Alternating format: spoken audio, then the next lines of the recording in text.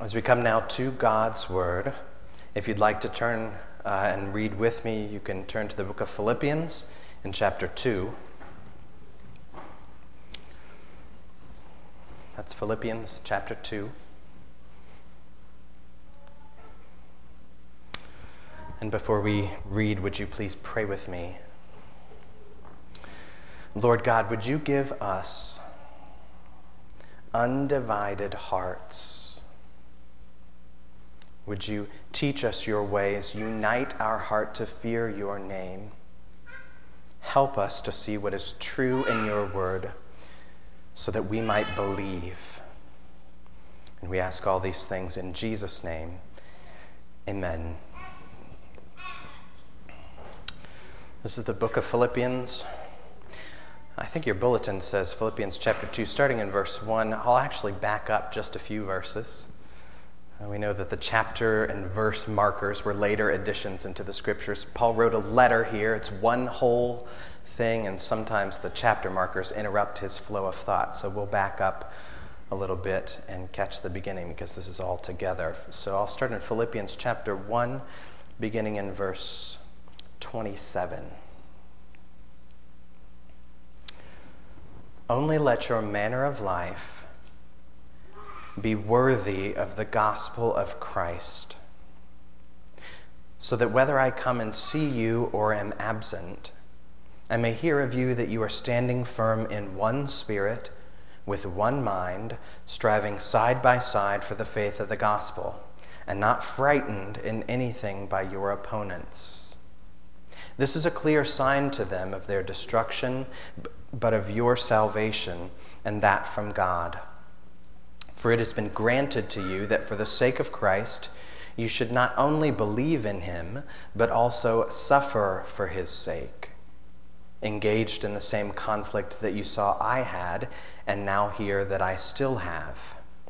So, if there is any encouragement in Christ, any comfort from love, any participation in the Spirit, any affection and sympathy, complete my joy by being of the same mind, having the same love, being in full accord and of one mind. Do nothing from selfish ambition or conceit, but in humility count others more significant than yourselves. Let each of you look not only to his own interests, but also to the interests of others. Have this mind among yourselves, which is yours in Christ Jesus, who, though he was in the form of God, did not count equality with God a thing to be grasped, but emptied himself by taking the form of a servant, being born in the likeness of men, and being found in human form, he humbled himself by becoming obedient to the point of death, even death on a cross. Therefore, God has highly exalted him and bestowed on him the name that is above every name, so that at the name of Jesus every knee should bow, in heaven and on earth and under the earth, and every tongue confess that Jesus Christ is Lord, to the glory of God the Father. This is God's word. So as we continue on in our reading through Paul's letter to the Philippians, we've seen over the past few weeks that Paul here is really unfolding the impact of the gospel of Jesus on their lives. So first he's looked at the gospel's impact on his own life, how it affects him. And he said, to live is Christ, and to die is to gain Christ. And so he says, even in my current situation, no matter how difficult, even though he's now in house arrest in prison, he says, I will not be ashamed. Christ will vindicate me. But then he turns, and last week and now in this week, from himself, thinking about the impact of the gospel on himself, to the thinking of the impact of the gospel on the Philippians. And he told them, as we saw last week, only let your manner of life be worthy of the gospel. It's a heavy sentence. But he said, live worthily as citizens of the kingdom of heaven, that Jesus has really brought you under a new kingship, and now I want you to live that way. I want you to live in a way that's fitting to your new identity, to your new homeland. So part of living worthily, as we saw last week, was faith and suffering. And these two, faith and suffering, show the worth or the value or the significance of the kingdom.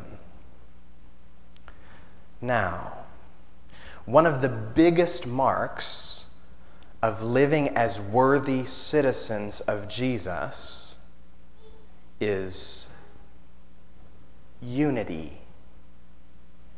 That one of the biggest ways to show the significance of the kingdom of Christ is to count other people more significant than ourselves.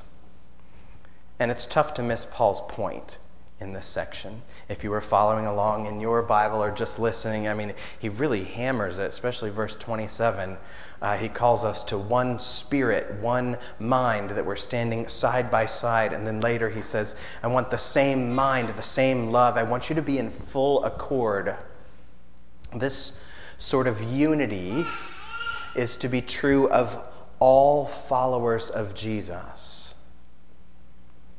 That if we are really in Christ, we're called to be united to him and to each other. The way that this is expressed, he says, is through humility. And he talks quite a bit about the humility expressed by Jesus.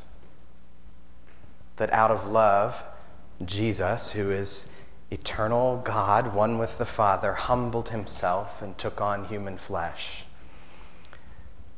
And that section we'll have to save for next week. There's just so much in there, it'll take that long for us to unpack it. This week, however, we want to look at what that unity looks like for us. What is this unity and humility? And Christ is the one who models this for us. But he doesn't only model it for us. He doesn't just show us how to do it and then kind of scoot us on our way and go, there you go, I showed you how, now you do it. Christ actually makes us alive to be able to do this, because otherwise we won't. We can't do this because we are of ourselves dead in sin. An illustration of this, another small book. Boy, I said I love small books, and I was not kidding. A.W. Tozer, in his book, Man, the Dwelling Place of God, was written in the 20th century. I don't know what it says about me that I only seem to mention books from 100 years ago or more. But in his book, Man, the Dwelling Place of God, A.W. Tozer talks in a chapter about the communion of the saints, which is another way to talk about Christian unity. And he says this: it should be evident that there can be no true Christian sharing unless there is first an impartation of life. An organization and a name don't make a church. 100 religious persons knit into a unity by careful organization do not constitute a church any more than 11 dead men make a football team. The first requisite is life, always. He then says, in order to be unified, we have to be made alive, and Jesus is the source of this. Jesus is the giver of life, so we have no hope for unity unless we are made alive in Jesus first. But he compares us then to a football team, and I like the image. You know, you don't just make a football team by sticking together 11 dead guys. I don't know that I could watch 3 hours of a game like that.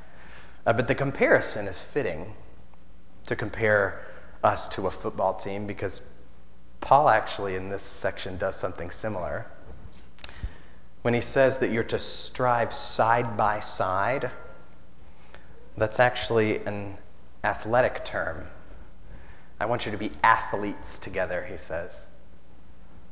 And later in chapter 4, he specifically names some people who are striving side by side, Euodia and Syntyche and Clement, which would make a good band, I think, Euodia, Syntyche, and Clement. Those three, he says, are striving side by side with me. In other words, they're athletes with me.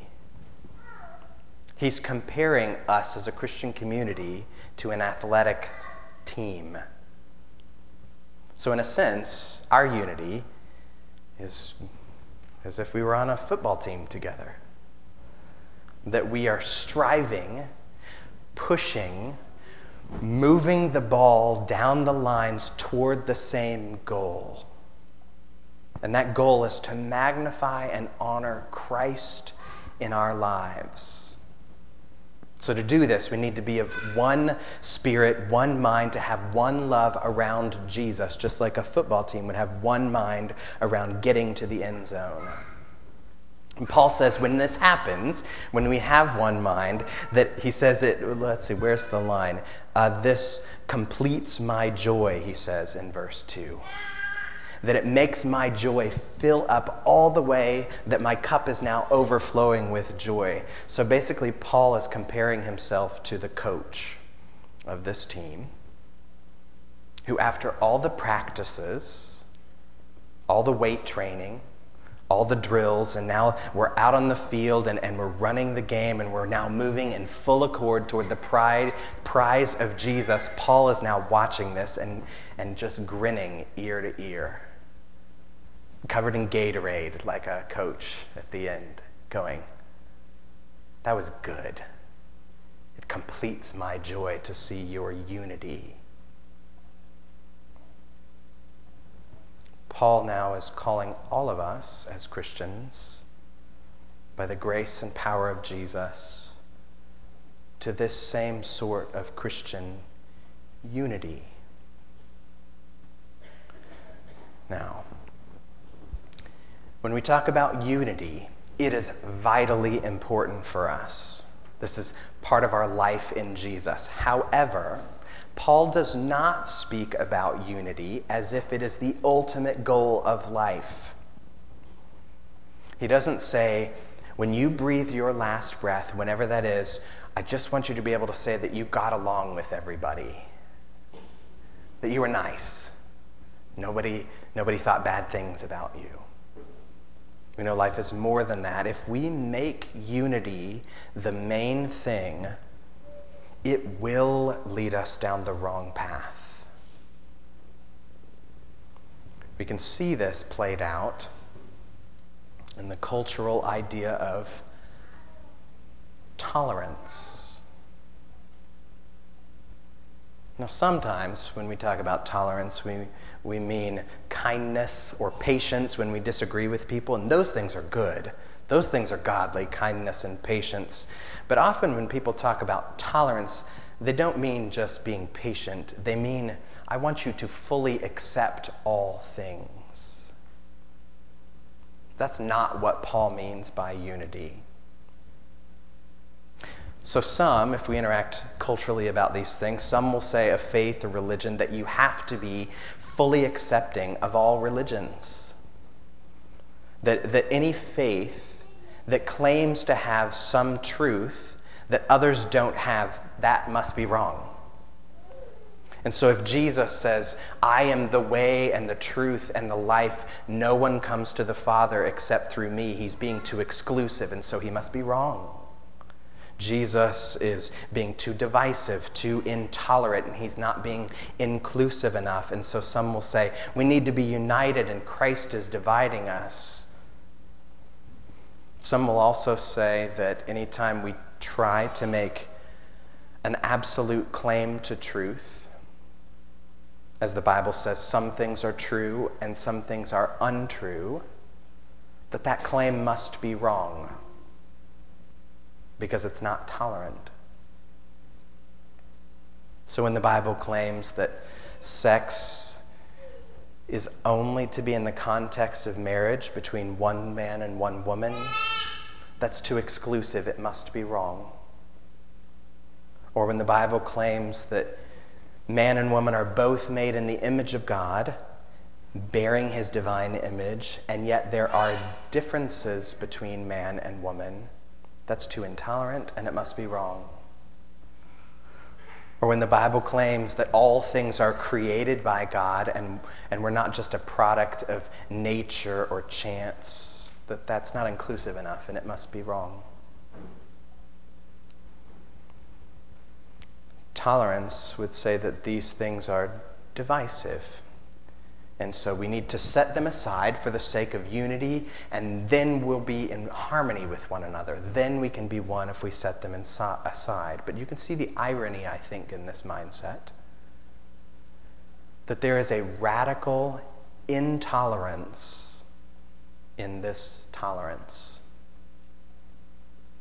There's a radical intolerance that to say what the Bible says is wrong is just as intolerant as they claim the Bible is.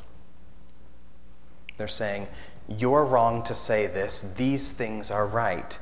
Tolerance is then basically creating an entire new religion and trying to compel us to follow that. To say everything is acceptable or must be acceptable is actually calling other things unacceptable, pushing others out. So I think you can see in this that unity by itself, unity on its own, cannot be the ultimate goal. Because unity as a philosophy eventually unravels. In fact, according to the Bible, some disunity is good. Some disunity is good, or at least necessary. Even in Philippians, as Paul's encouraging the Philippians toward unity in his letter, in this very section he talks about their opponents and that they're not supposed to be frightened by them. He assumes that there are some that are against them. And later in the letter, in chapter 3, he talks about a group of folks that he calls the dogs, the evildoers, and those who mutilate the flesh. And he says, I don't want you to join with those people, that there ought to be some disunity there. Even when he talks about communion in 1 Corinthians, we see a similar thing that I think is helpful for us. So communion, when we gather together before the Lord's table for his body and blood and the bread and the fruit of the vine, we are brought into union, a felt sense of the union with Christ and union with each other. It's our common union. That's why we call it communion. But even in talking about communion in 1 Corinthians chapter 11, Paul says this, verse 18. Paul writes, "For in the first place, when you come together as a church, I hear that there are divisions among you, and I believe it in part. For there must be factions among you, in order that those who are genuine among you may be recognized." So in the middle of his discussion about communion, he brings up these factions and divisions, and generally splits like this or factions are not good, but you'll notice here he says there must be factions among you, or we could translate that it is necessary that there would be a split among you. Why? He says so that those who are genuine would be recognized. In other words, there was a controversy going on in that church. Some were saying one thing, some were saying the other, and he says there must be some sort of division so that you can see which of those is true. In the midst of controversy, a genuine believer, a Christian, those who are really following Christ, are not called to just go with the flow. We're not called to just shrug and pretend everything's okay. And we're not always called to negotiate a compromise. Let's meet somewhere in the middle. At times, the Christian is called to stand for truth, even at the cost of division. even at the cost of a split at times. This doesn't mean we're nasty about this. I mean, Jesus, remember, if he's our model for this, humbled himself to death to save his enemies. So we don't want to be nasty in that division. We also don't want to try to be antagonistic. Christ was the embodiment of patience and kindness and love. And we don't want to be arrogant and go, I know all true things. Remember, Jesus is the eternal Son of God, not us. He's the authority, so there is chance that we also might be wrong. Still, in all of these things, the Christian is called humbly but firmly to hold fast to truth, which makes some disunity sometimes necessary. So there's one side of the coin, that disunity is sometimes good or necessary. On the flip side of the coin, some unity is bad. There are some expressions of being united that are bad. Luke, in chapter 23, mentions this strange little sentence in the middle of the trial of Jesus. So as Christ is being condemned before he is crucified and then 3 days later resurrected, he bounces between Pilate and Herod and goes through multiple trials. And in that experience, Luke notes this. Let's see, Luke chapter 23, I suppose I'll start in verse 10 to get to the part where I want. Luke 23, verse 10, the chief priests and the scribes stood by vehemently accusing Jesus. And Herod, with his soldiers, treated him with contempt and mocked him. And then, arraying him in splendid clothing, he sent him back to Pilate. Now here's the sentence we want. And Herod and Pilate became friends with each other that day. For before this, they had been at enmity with each other. And he moves on. It's an interesting sentence for Luke to throw in there. He just mentions Pilate and Herod. They didn't get along, but something about the trial or the condemnation of Jesus made them set aside their differences, and instead of being enemies, they became friends. They're brought together in unity over the death of Jesus. That's a bad unity. And we could see lots of forms of bad unity, even in a modern context. One very extreme example are the numbers of white nationalists we've seen in the news, or white supremacists. Those who march together and carry torches together and chant together and share the same idea. They are brought together over the idea that by being white, they are better. They're unified, but that's a bad unity. So we pull these together, I think you could see that unity can be either bad or good.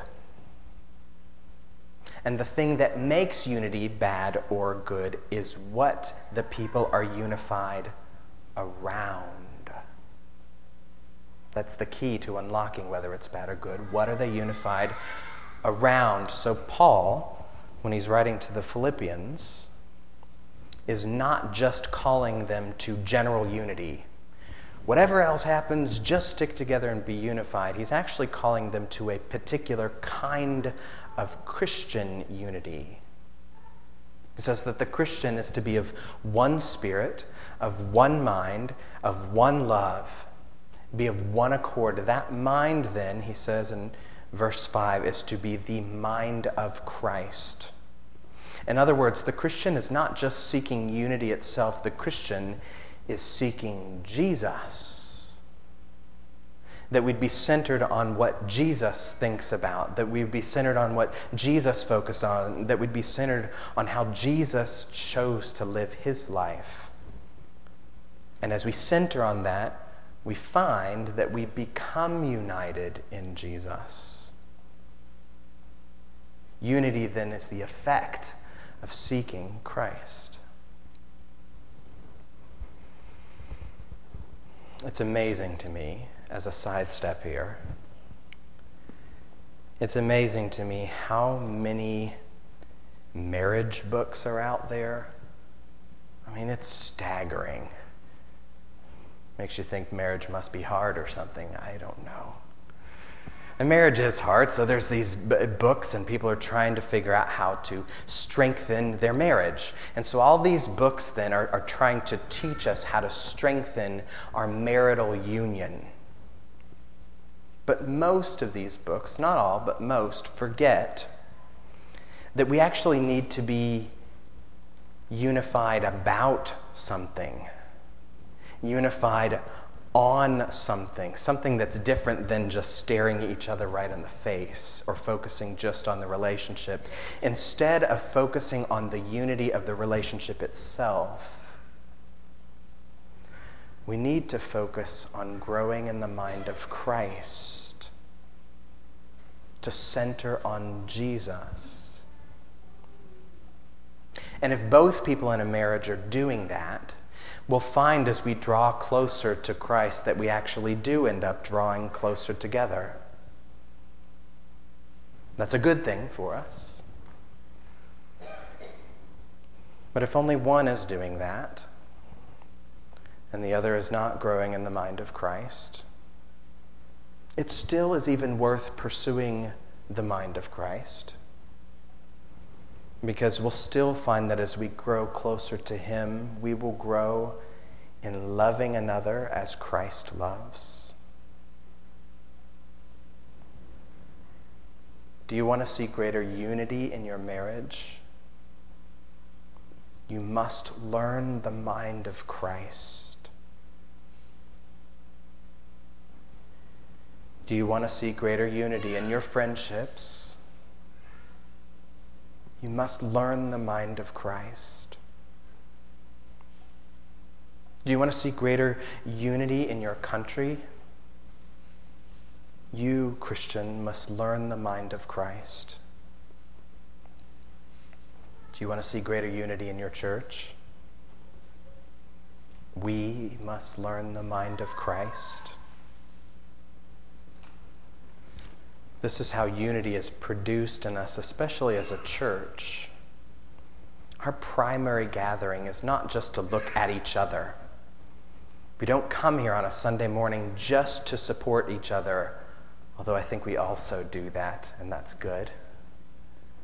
We come here together to worship God. And that actually builds into our unity. We see that even in the Old Testament. There's a series of psalms called the Songs of Ascent. There's about a dozen or so of them. The Songs of Ascents were part of the annual festival gathering of the Jews, God's people. They would come together in Jerusalem to celebrate, often eat together. There were particular things, and they would gather specifically to praise God.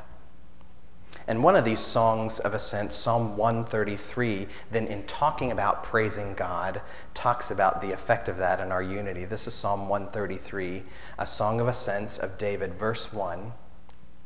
Behold, how good and pleasant it is when brothers dwell in unity. It's like the precious oil on the head running down on the beard of Aaron, running down onto the collar of his robes. It's like the dew of Hermon, which falls on the mountains of Zion, for there the Lord has commanded the blessing, life forevermore. As David writes here about unity, he compares it to oil dripping down the beard onto the clothes. That sounds like a messy eater to me. Maybe I think that way because I have a young child, but the effect there is this was the sign of the priests, that they would be anointed, their heads would be dripped with oil, and it would run down their face. It was a sign that they were set apart for the work of God. And then he compares us to being like dew, that the land is watered, and now it's ripe for fruitfulness. How good, he says, are these things. These are the blessings that come with unity that comes in God. Paul mentions just a few more of these particular blessings that come with unity in the beginning of chapter 2. You remember them. He says, if there's any encouragement in Christ, if there's any comfort from love, if there's any participation in the Spirit, if there's any affection, if there's any sympathy, and all these things cause us to overbrim with joy. He says, this is real life in Jesus. These are the things that come with unity of the mind of Christ. Don't you want that? Now, if we do want that, I do, we want to be unified like this through Christ. The last question for us as we ride the wave here to the end: how do we do this? What does this sort of unity actually practically look like for us? Because we know this sort of unity is not easy. We're hard to live with. I'm hard to live with sometimes. So if we're to see ourselves as a unified team in Jesus, if we're this football team, and Paul then puts us in the training room. And so we get a little bit of help from Coach Paul here on this as he's learning it as well, especially I think in verses 3 and 4. We'll look at just a few specific things and then we'll end. First, he says in verse 3, how not to be unified. Verse 3, do nothing from selfish ambition or conceit. Selfish ambition and conceit. I mean, we know nothing will cripple a team faster than that. We got a hot shot on the team who thinks he's the MVP. That'll crush a team. We know that even the best quarterbacks are nothing without a good line, without good backs, without good receivers.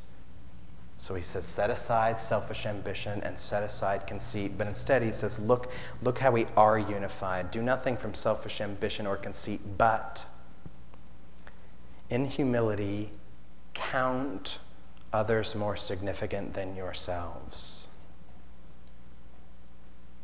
Count, he said, that's an act of the mind. Basically, he's talking about what we're setting our mind on. What do you pay attention to? He's actually calling us to an active awareness of others. That we would put others in a place that's more significant than ourselves. And you can see that usually on a football team. I mean, even the quarterback, as he bends down to receive the snap of the ball, before he calls for the snap, what does he do but look down the line? He counts the others more significant. He's just checking to see where they are. Are they ready? Are they prepared? And so we have to think for ourselves, where are we putting our attention? Do we know more about people that we don't actually know personally? Do we know more about the personal life of the Bachelorette or Donald Trump or LeBron James than we do about our neighbors? Are we looking more to global or national things and neglecting those who are right around us? To actually look down the line on either side of us and think, who in this line needs encouragement? Who in this line needs sympathy? Who in this line needs love? So we'll build into the unity of the team. Then he goes on, so that's the case. Consider others more important than yourselves. Verse 4, let each of you look not only to his own interests, but also to the interests of others. It's helpful that he says, don't only look to your own interests, but also theirs. It's assumed don't neglect yourself in this process. Because if you're part of the team, what's going on with you actually affects the rest of the team. So do I know the play? Do I know where I'm supposed to go? Am I ready? Am I prepared? Have I been training? Or am I confused? Am I injured? Am I overheating maybe out here on the field? We cannot get so caught up in paying attention to the needs of others that we entirely neglect our own matters. For the sake of building unity, we actually need to know what's going on with ourselves and to share that with each other.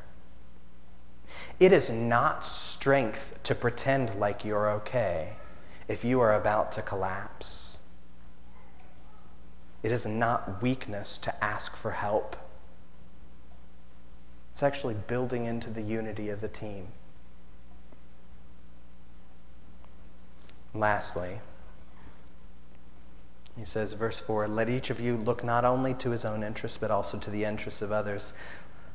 Let each of you is the word. He actually says that word each twice in the Greek, just in case you miss it. Let each of you, he says. In other words, every one of us is part of this. Paul is calling all of us to actively join in the unity. So, have you been sitting on the bench for a while? What are you doing there? Get up. We need you. We need you to play. We need your help. I need your help.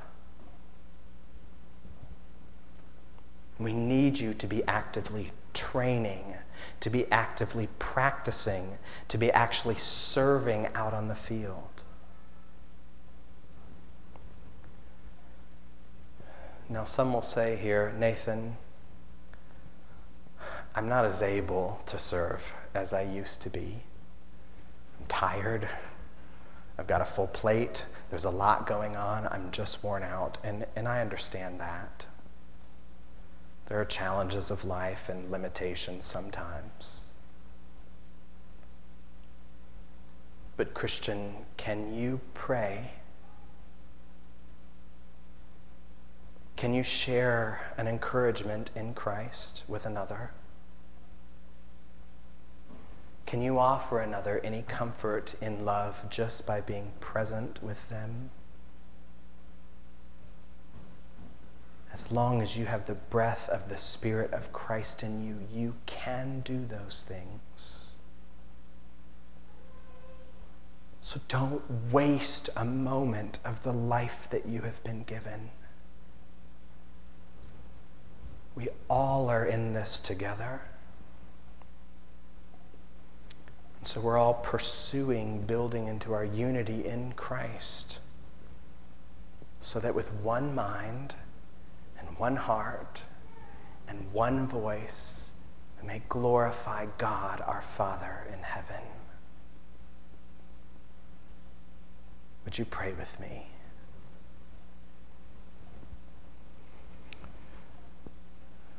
Lord Jesus, these things are difficult. But we do ask that you would make us of one mind and one spirit and one love. Would you strengthen our unity as your body? Help us to offer encouragement, comfort, affection, and love. And Lord, would you do this in us in such a way that it would make our joy overflowing in you? Help us to be united in you. And we ask all of this through our head, Christ. Amen.